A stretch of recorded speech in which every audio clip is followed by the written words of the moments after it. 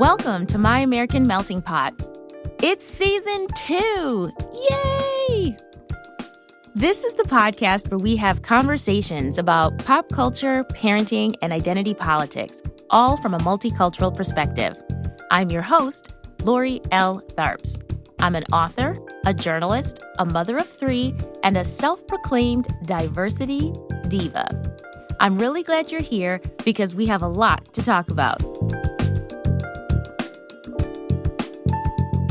On episode 10 of My American Melting Pot, we're going to be talking about interracial friendships. Not interracial romance. Been there, done that. We're going to be talking about interracial BFFs, besties, and bromances, both in real life and in popular culture. Why do these relationships matter? How are these friendships depicted in movies and television and in the books we read? And what does age have to do with how these relationships are portrayed and their potential success rate? Joining me to dig into this discussion is my friend Clarissa Cruz. Clarissa is a Filipina-American based in Los Angeles. She is a features editor at Entertainment Weekly magazine and the former fashion features editor at O, the Oprah magazine, and the former style editor at People magazine. And she has written for InStyle, Inc., Food and Wine, and Time Out, among others. She has also appeared as an entertainment expert on television shows including The Today Show, the CBS Early Show, Good Morning America, and Access Hollywood.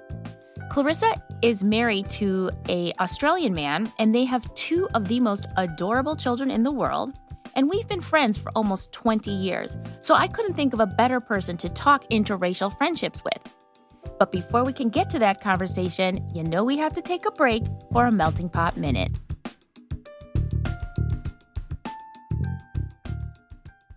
Hello, Melting Pot community. For today's Melting Pot Minute, I want to do something a little bit different. I want to tell you about an exciting project that we've become a part of. We have partnered with the 5 Shorts Project to help them spread the word about their organization and their upcoming film festival to be held in Philadelphia on April 27th. The 5 Shorts Project was founded by Shamika Sawyer. Shamika is the creative director for the project, and her primary goal was to create a project that offers opportunities for aspiring filmmakers and actors alike to gain experience and to learn the filmmaking process. With a focus on increasing diversity and inclusion within the independent film industry in the tri-state area, the 5 Shorts Project has a mission to create and share content that represents aspiring filmmakers and diverse stories.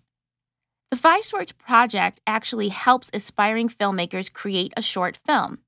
Each participant who joins the project learns the filmmaking process from development to distribution.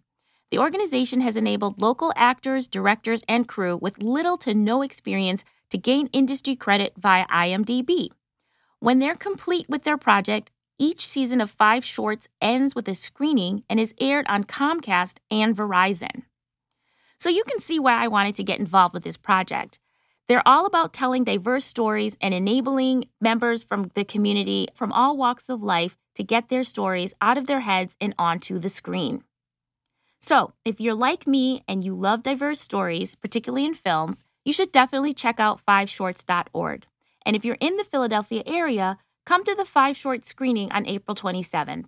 You can check the website for the details. Now, speaking of diverse stories, let's get to our conversation about interracial friendships in pop culture and in real life.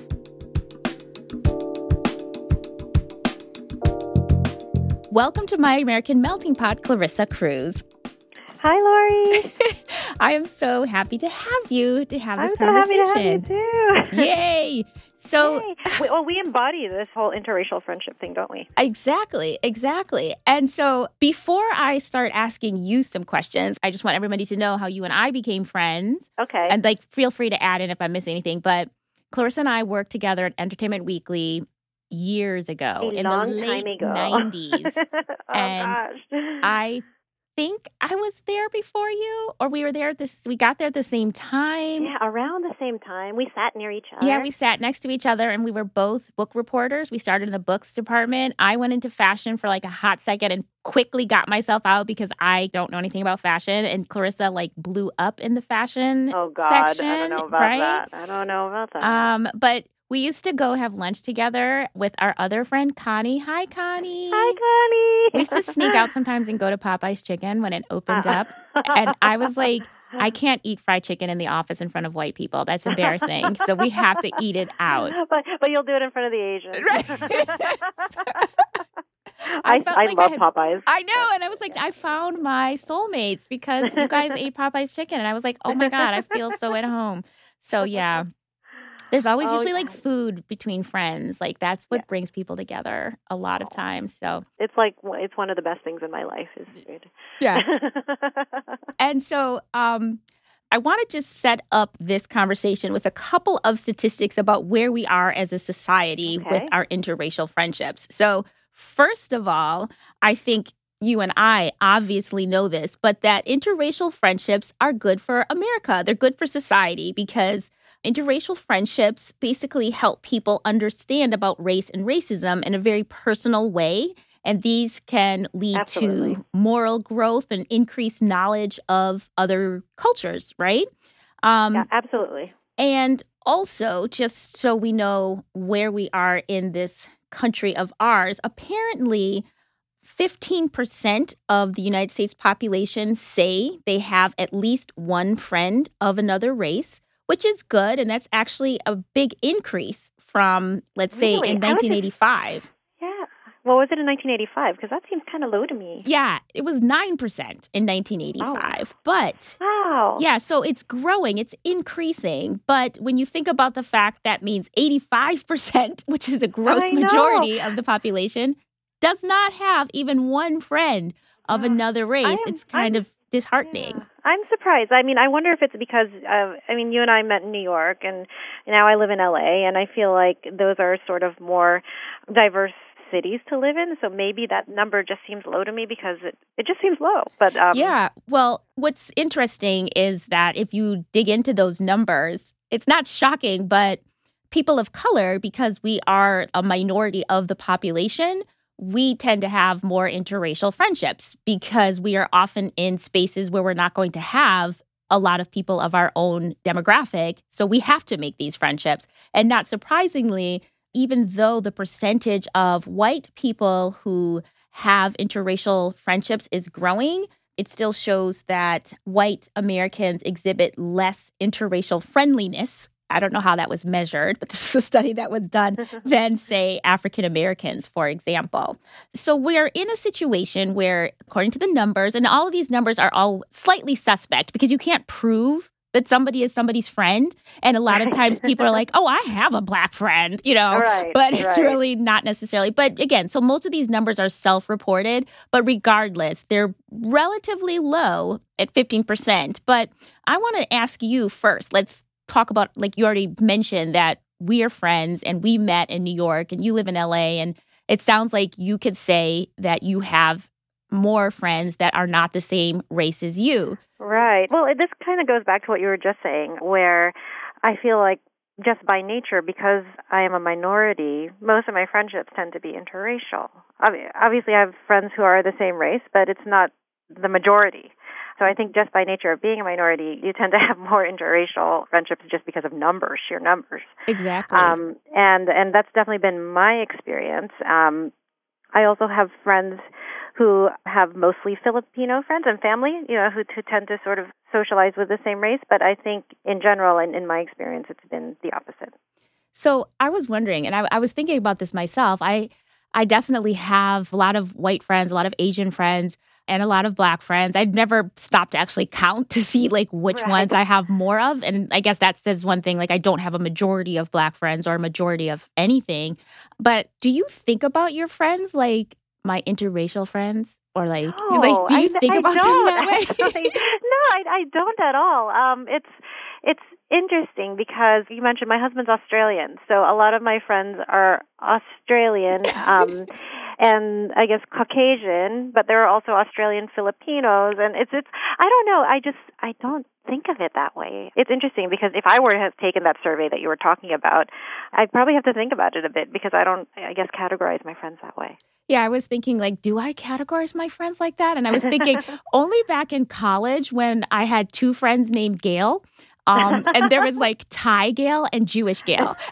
like Yeah. you had to specify so you understood Right. which Gale I was talking about. It's more for like organizational purposes, but not for not for choosing who your friends are. Yeah. The thing is, sometimes like I still refer to my one. I'm like, Thai Gale. And like my kids are like, why do you do that? And it's like, well, like understand, like this 20 years of friendship where there was two Gales and there's still two Right. Gales in my life and I have to specify Thai Gale or Right. Jewish Gale. But other than that, I don't think about my friends as like, yeah, I have this interracial friendship and, so-and-so. Like I don't operate that way. But what I think is interesting is that we are talking about having friends of all different races.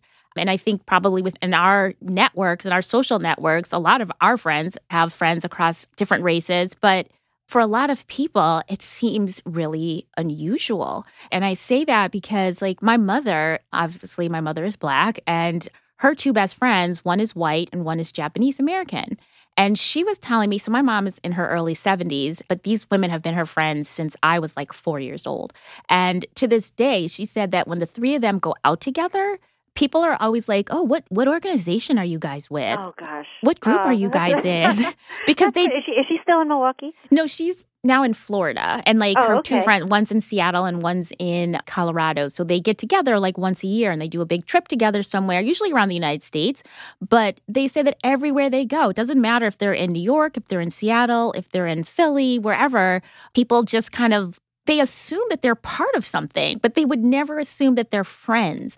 And do you think it's the generation? I mean, because I think one of the things I wanted to talk about later is that it just seems like now there's so much more acceptance and depictions of interracial relationships now, but maybe in your mom's generation it wasn't the case. So maybe that's why people think that, they're part of a group or something. Yeah, I think that can definitely play into it. And it is true. And again, like research suggests this as well, that young people have more interracial friendships than older people. And I want to kind of segue into our pop culture depictions because, as I was trying to think of movies that had people my age to like, mid-30s up to, I'm not in the mid-30s anymore, but like mid-30s. Neither am I, Lori, neither am I. Mid-30s on up, and I was like struggling a little bit. But like if you think about shows that are aimed at younger kids from Sesame Street on up to today, it feels like, when you put together an ensemble like kids show, there's often like diverse group of kids who are friends. Yes. But as you get older, you think of like buddy films or films that are about friendships in particular, and it becomes less and less diverse. So let's start this conversation about the pop culture aspects. Like when you think of like either a TV show or movie that's popular today or maybe within the last 5 or so years, what shows do you think of where there were good depictions of interracial friendships? Well, I think in 2018, there was a huge burst of depictions of interracial friendships. And I'm thinking, just like on Netflix, I don't know if you're familiar with To All the Boys I've Loved Before. Oh my God, yes. Which is like my favorite movie. But that's just one of the things. There was a spate of rom-coms on Netflix, and I kind of have rom-coms on the brain because like a month ago we did a whole rom-com issue of Entertainment Weekly. So I was watching a lot of rom-coms, and I was on Netflix, and there was To All the Boys I Loved Before, which stars Lana Condor, Asian-American actress, and it depicts her in high school. And I feel like there was no mention of race. It was just people were friends with who they were friends with. And there was a Black character, an Asian character, white characters. And that wasn't the point of the movie. It was a rom-com, and it was about the romance. And I feel like that was sort of indicative of where pop culture is going, and it's a good thing. Mm-hmm. And then there was another one. Did you see Set It Off? I love that one. That was Lucy Liu and oh my God, I love that movie. and Taye Diggs. But like you said, been there, done that with the romance, because obviously the main thing was it was about these two interns who get their bosses together, and one is Lucy Liu and one is Taye Diggs, and so that's the romance part, and that's not what we're talking about here. But I feel like just that kind of colorblind aspect with friendships, that was the case in that movie as well. And it's just, I think it's a great thing in pop culture that there is more diversity, and I think that it's in this sort of rom-com world that's happening, but it's happening across other kinds of shows too. I mean, I can just go and name them. There's a lot. Yeah, I mean, Yeah, go ahead. Is there another one is there one that you really like that stands out? Okay. There's one that I'm obsessed with now, but only because I'm totally the target demographic. But there's a show on Netflix called Working Moms. Have you heard of this one, Lori? I don't know this one. I have to look at it. You have to watch it immediately because it's a show that's on. It's a Canadian show, so it's been on for 3 seasons. I did just watch the trailer for it. Yes, okay, it looks right. really funny. You have to watch the whole thing because it's basically about these 4 women, and they meet in Mommy's group. I think 2 of them were friends already, but then they round out because they meet 2 others in the Mommy's group. Mm-hmm. And one of them is an Asian American woman, and another one is a lesbian woman who's married to a black woman. So it follows all of their stories. See, I didn't see that. I didn't see that in the trailer. The trailer, they just showed the white women, and no offense to white women, that's it's not a problem, but It just looked like another one of the multiple stories about white women and motherhood. I had no idea that there was a more diverse cast. That's kind of cool. The 2 of the main characters are people of color, and it's hilarious. It's so funny. You have to check it out because I'd be curious to see what you think. I will definitely check it out. But yeah, they're friends, and they show them not just going to mommy groups, but going out to the club and doing fun things, and just and it's just sort of a kind of irreverent depiction of modern parenthood, modern motherhood, because it's not just funny. They talk about some deeper things as well. And so that's one. I just feel like there's a lot. Another thing that's fresh of mind, there's a show called Catastrophe. It's an English show, but it's streaming on Amazon, and I just did a story on it, which is why it's top of mind. But the couple that it focuses on are white, and it's set in London. But her best friend on the show is a teacher one of her best friends is a teacher who's black. And so that's one friendship that's depicted on there. And then in the final episode, it shows one of his childhood friends who is, or not childhood friends, sorry, coworker who is a friend who is black. So that's just a recent example that I'm thinking of in memory. So let's talk about the way interracial friendships are depicted in movies and television, because it does seem like a lot of times there's this kind of formula. So you have the black best friend, right? Which you just mentioned in Catastrophe. She has a black best friend.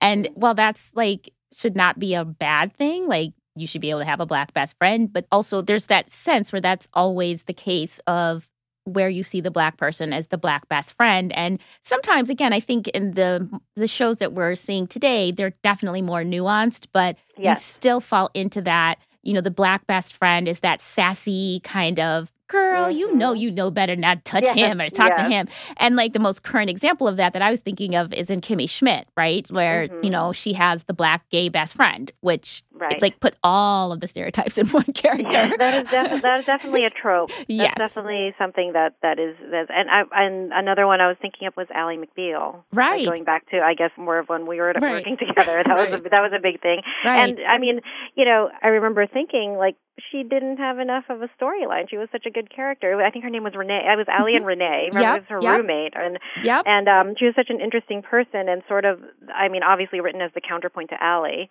but I felt like I wanted to see more of her. Yeah. That's what I remember thinking at the time. Yeah. So that feels like a trope that we will see a lot, is to get that black best friend as either comic relief or the black best friend as the wise friend who's going to steer you right, Right. The straight talking, right. Yeah. Right. Blunt, and then exactly. The other black-white common friendship, I was putting all of these in categories because I realized, I was just listing shows and films and things, and then I was realizing there's a pattern here. The other pattern that I saw with the white and black friendships was the extreme situation where you have a white person falling down on their luck, and so then they become acquainted with a black person and they become friends, Shawshank Redemption. Yes, I was thinking Trading that too. Places. Yeah, it couldn't just be their friends. There has to be some kind of extenuating circumstance. Right, let's call it the extenuating circumstance friendship. That's strange because that shouldn't have to be a matter of life and death to try to have a friend of a different race. Right. Well, that's the thing though. It's and I was thinking Shawshank Redemption, which is seriously hands down one of my most favorite movies. Yeah. Trading Places, again, I can literally recap the entire I know the entire dialogue for that movie by heart.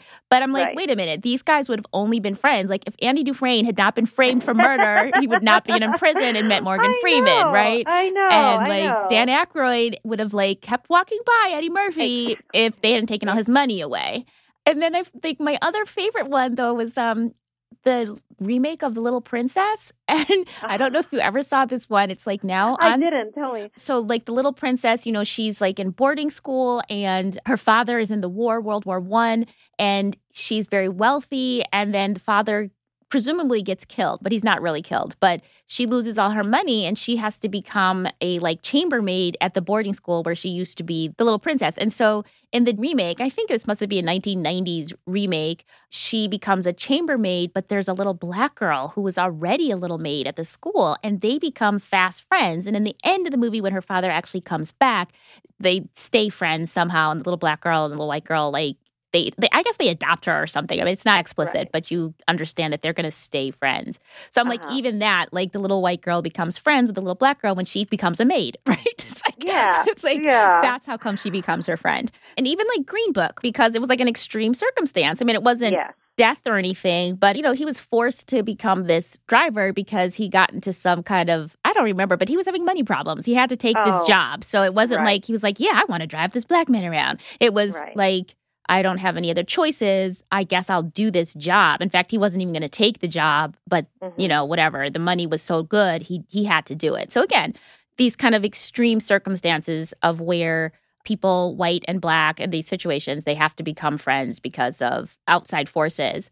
So another kind of example of interracial friendships that I noticed, and I could only think of one like right off the top of my head, but where you have like Asian friends, and the Asian friend is always like quiet or nerdy. Like it's such a stereotype. And I was thinking of the Big Bang Theory of right, like, or the computer genius that that sets up that. Right.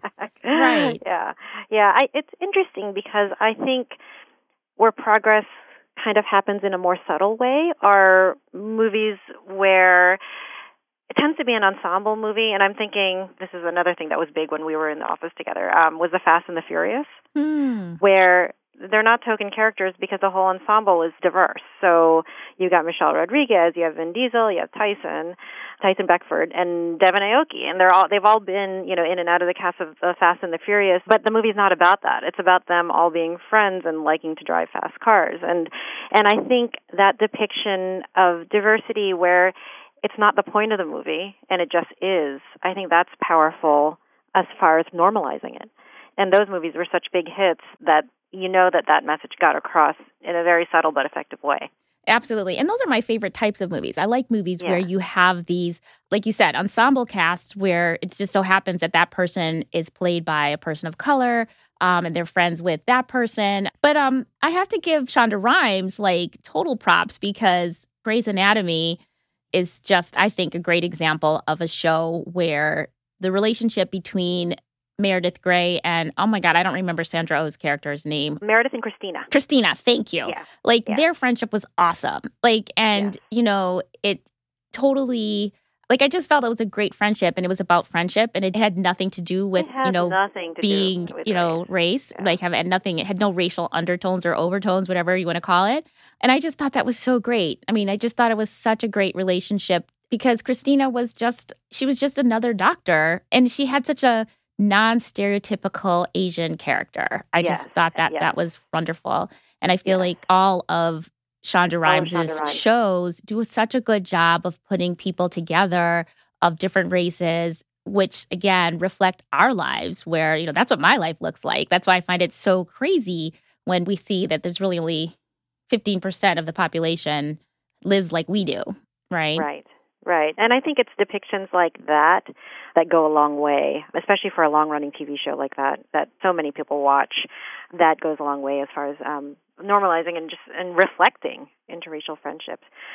Speaking of Sandra Oh, do you watch Killing Eve? No, I don't. But what's Killing Eve about? So Killing Eve, I mean, maybe it's like a little bit of an extreme. There's another extreme situation, but Sandra Oh is an agent tasked with trying to find this serial killer who is played by Jodie Comer, who's a white woman, and they're kind of, obviously it's super crazy and kind of violent, but the undertone about the whole thing is that they're sort of obsessed with each other and kind of really understand each other. And it's a very to call it a friendship is a stretch, but I just find it so fascinating and one of the more interesting depictions of, gosh, I hate to call it female friendship because they're stalking each other and killing each other and want to capture each other, but it's another thing where race is not. That's not the point of this show. It's like the last thing that you're thinking about with this show, and it's their kind of obsessive friendship where they also, they're at odds with each other, but they also really understand each other. So that's another one, yeah. So one of the things that you're kind of bringing up that the last kind of relationship that I wanted to talk about were like work relationships. And I feel like like Hollywood, I always get down on Hollywood for being not creative, but I do feel like they often depend on or they rely on the interracial business friendships, which aren't really friendships. And that's what I want to be like. It's not the same thing. Like people looking at lists of like best interracial friendships, people put all of these movies like Men in Black, where I don't think Will Smith and Tommy Lee Jones were friends. They had a work relationship, and it's not the same thing. And that's what, in society, when people want to say, oh yeah, I have Black friends or I have Asian friends because they work with somebody, but they don't really understand what their life is like outside of the office. And to see that on the screen does reinforce people thinking like, oh yeah, I have friends that are, that's not a friendship. That's a work relationship. And not to diminish it, but it's not a friendship. I had a very hard time. So I've got a bunch of lists in front of me because when I knew we were going to talk about this, I was making lists of shows and TV shows and movies. I had a very hard time to find things where people were not thrown together by work or by school. And they just sort of, obviously you find a lot of friends from work and from school. But like that example, Men in Black, where they're not going to be friends outside of work. Part of the whole humor of movies like that is that they're opposites and that, they have to sort of teach each other about each other, but they're forced to be together because of this assignment they have. Exactly. Right. And so then, like, on the opposite side of that, the movies that we know are about friendship, like I was making a list of, like, the shows and movies, and some of these are old, but, like, Thelma and Louise or The Hangover, even Waiting to Exhale, we see those really great movies that are about deep, solid friendships are monoracial. I don't know if that's really the right word. Where they're all of the same race. Exactly. Yeah. Sex in the City, right? Like the quintessential for women, like going through life's issues and having each other's backs. We don't see those deep friendships, particularly with women that are cross-cultural or cross-racial. But I wanted to friends as well. Friends. Oh, I know, right? And wasn't it like the running joke? Like, couldn't they get one Black friend? Like, just one Black friend? They live in New York, and you never see any. And so, like, when you think about, like, the statistics, like, saying that, well, the way that you have an interracial friendship is if you have interracial, like, if you live in a situation that's diverse, or you go to work, or you go to school, or you live in a city that's very diverse. So, like, again, looking at the numbers, you could say, like, well, maybe a lot of people don't live in a situation where they come in contact with people of a different race. But it was New York. Like, that's the part that was a little like, come on, really? I know. But, but I want to jump over before we run out of time to yours and my, I think, favorite pop culture production, which are books. Like, where we see interracial friendships in books. And again, I was like actually like having a hard time coming up with stories of interracial friendships in adult books, but was having in young adult books. Exactly. They're all in YA. They're totally good. Yes, I'm so glad we had that same realization. And even more in like middle grade and below, I thought was just full of interracial friendships. Because you're trying to teach kids, especially like I read books to my kids now, and I am always on the lookout for books with interracial friendships and characters because that's what my kids are, and I want them to see these examples because representation is the first step in feeling like you're part of society and that your story matters. And so I look for those things for my kids. But yeah, you're right. It's in the childhood books and in YA, and then later it gets a little bit sort of the same thing that you were saying about Sesame Street and TV and film getting less diverse as people get older. Everything you just said about what you want to get for your kids with books, I want to get for my kids with books. I mean, my boys are like 17 and 14. I still pick out their books. Yes, God. I do. And 17 and 14. Yeah, I know. It's crazy. But I have a 7-year-old. Like, I still have a baby. But I am totally always on the lookout for books that have friendships, that have main characters that are not all one race. Because my children are mixed race, I'm trying to reflect their world, and this is what their world looks like. But it is, I'm not going to say easy because it is still a challenge. As anybody who knows about the campaign, We Need Diverse Books, it's still a challenge to find interracial or multiracial characters, but it's definitely easier to find them in books for young people. I think it's almost kind of, I want to say almost cool now in some ways to like make your book have an ensemble cast in the book, or like a friend who's Black or, non-Black or something else, which is kind of cool to see.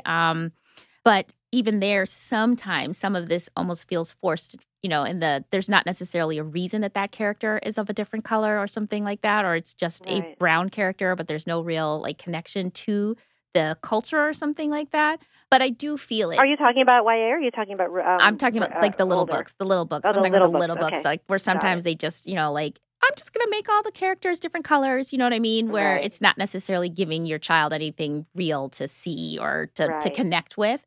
But still, I think that it's definitely easier to see it in the younger books for younger kids. But I thought it was kind of interesting how I could not think of many for adult books.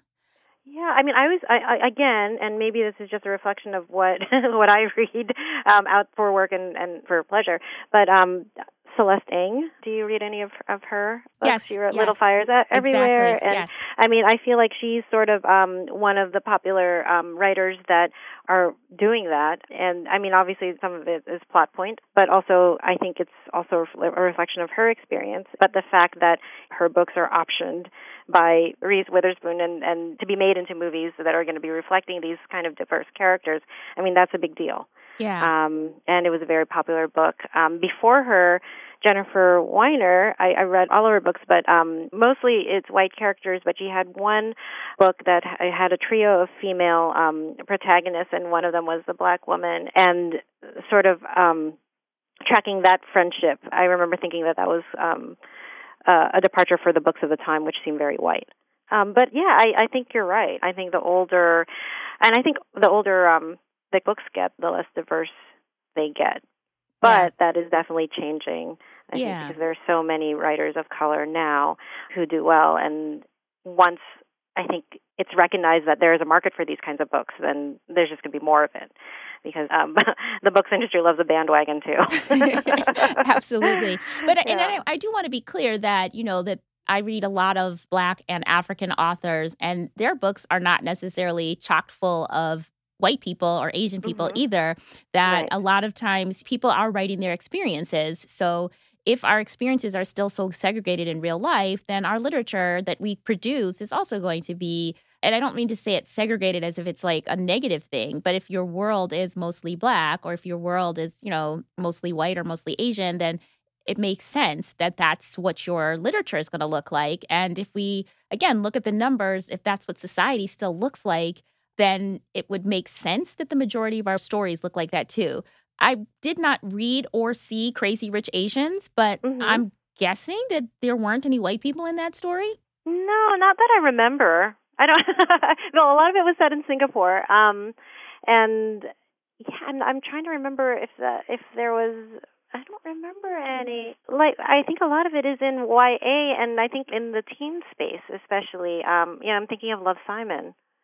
That had a diverse group of characters. I mean, Simon obviously was white, but I think everything is happening, which I think is great for the future of our kids, that a lot of the teen programming now, not children's, but teen, feature diverse characters. So there's Love, Simon, and 13 Reasons Why. I mean, and it wasn't, those are really popular products of a pop culture where it's not about the race, but it just is because of the cast. And I think what you just said, I hope that is true. And I feel like as our kids' generation do seem to live in more diverse spaces, that they will be creating the pop culture products that they will be consuming, and they will reflect, a world that they're seeing. And if it's starting in their children's books and in their TV shows and their movies, then they'll expect to see it, or they'll create it for themselves. One thing I don't know anything about is video games. I have no idea if they Oh, me are neither. showing multi. So I'm gonna put a pin in that and come back to Okay. it and I look got my into husband. He it still plays them sometimes. and find out if there's like Yeah. diverse characters in the world of gaming. That would be I, interesting to you know what? find out. I think there are, just if me looking over when he's playing kind of is any indication. Not that I'm invested in it or know much about it at all, but I feel, and I do think that this is a good thing because I think representation is the first step. I know when I was growing up, and I'm sure you had a similar experience, I didn't see myself anywhere in pop culture and in books, and that just makes you feel more other.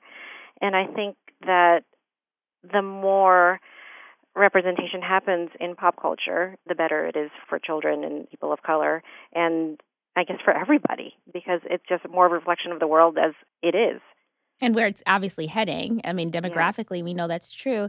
And I really Mhm. think it is so important that people who are creating pop culture products do think about representation of interracial friendships and not just Mhm. romance because, Yes. you can do so much with these friendships. A lot of people talk about the movie Blind Spotting, which I actually just watched last night, Oh, I haven't which seen that. yeah, it was an indie film and it's about basically a black man and a white man who grew up together since they were like 12 in Oakland and dealing with gentrification. But it's really about their lives as a black man and a white man who saw themselves as the same for the most part. But then with with gentrification and with police brutality against black men, they had to reckon with who really was privileged in that relationship and who, it dealt with a lot of racial issues in a really kind of raw but very real way. And the entire cast was really diverse. The black man was dating a woman who you couldn't tell what she was. She was Asian, she was Indian, she was a mix of something. And, his mother was black but was married to an Asian man and he had like a half Asian brother. Like, I mean, there was so much diversity in that entire cast. It felt very real for Oakland, right? And so, like, that seems to me the way that pop culture helps us shape a future where we can talk about these things or we can talk and progress because that's what pop culture can do for us, right? It can Yes. reflect, but it can also give us something to think about and move forward.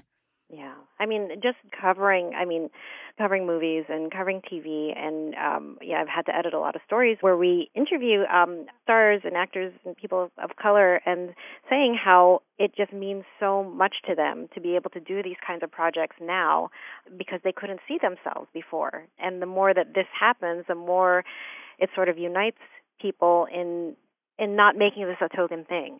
Just making it part of life and a real part of life. And I think that's super important. And pop culture is a really strong way of doing it because it's not, this is what people do for entertainment. It's not school. It's something that people are doing for enjoyment. So putting that message in that format, I think, is really important.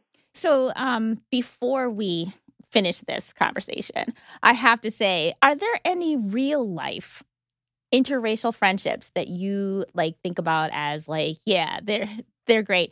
And I'm going to give you mine first. Like, this is my like favorite interracial friendship, and that is Barack Obama and Joe Biden. Yes, yes, I love that one.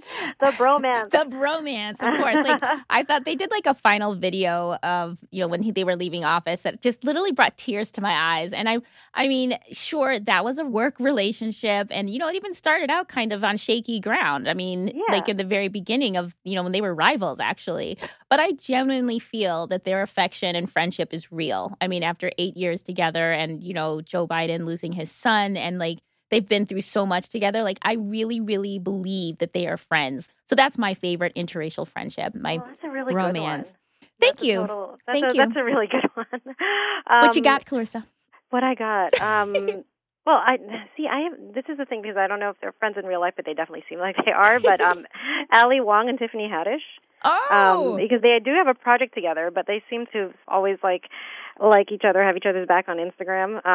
And they're doing a cartoon series together, but they also really seem to get along. I mean, they play different. I think they're animals, so it's not like the cartoon is interracial, but you can't top Barack and Joe Biden. I know. I'm sorry. Everything that I is going to pale in comparison because that's not just like a friendship. That's just the bromance of all time. Exactly. So I'm not going to hold you to like coming up with a better one because I think I picked the very, very best one. Right. But Clarissa, thank you so much for talking with me today. And tell people, Clarissa, how they can stay in touch with the things that you do, what you're writing about, what you're Instagramming about. My Instagram handle and Twitter handle is ClarissaNYC1. Even though I live in LA, it's always going to be ClarissaNYC1. And obviously EW.com for Entertainment Weekly, because that's where I'm working these days. And I guess, those are the best places to follow and reach. We'll put everything on the show notes on the My American Melting Pot blog so people can find you. Thank you so much for joining us. Oh, no problem. Thanks, Lori.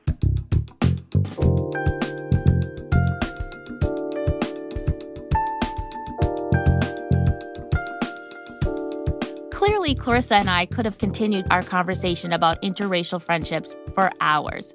There's so much to say, and there are so many interracial friendships depicted in popular culture these days, which is definitely an improvement.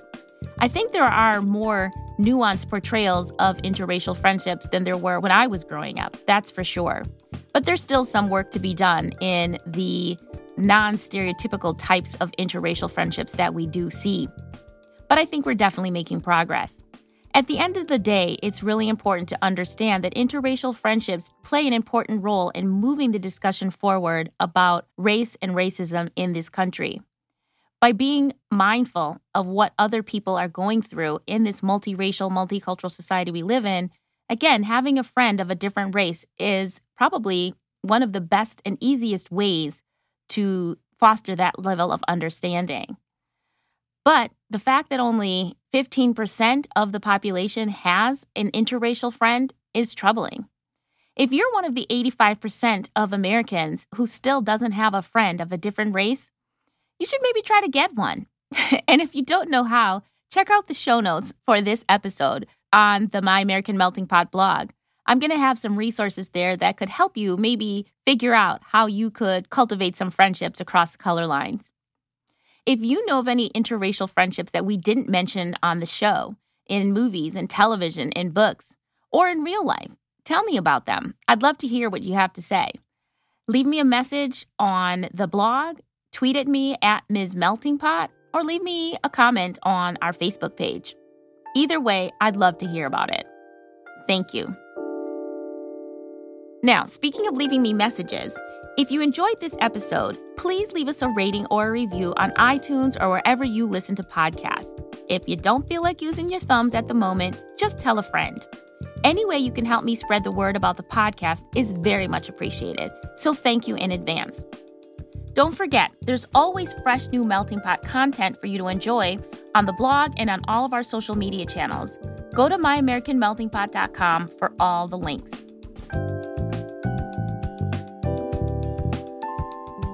This episode of My American Melting Pot was recorded at WRTI Studios in Philadelphia. Our producer and editor is Brad Linder. Our sound engineers are Tyler McClure, Joe Patty, and Paul Marchesani. Our PR and marketing guru is Darian Muka, and our theme music was composed by Sumi Tanoka. Thank you for listening to My American Melting Pot, and remember to always live your life in color.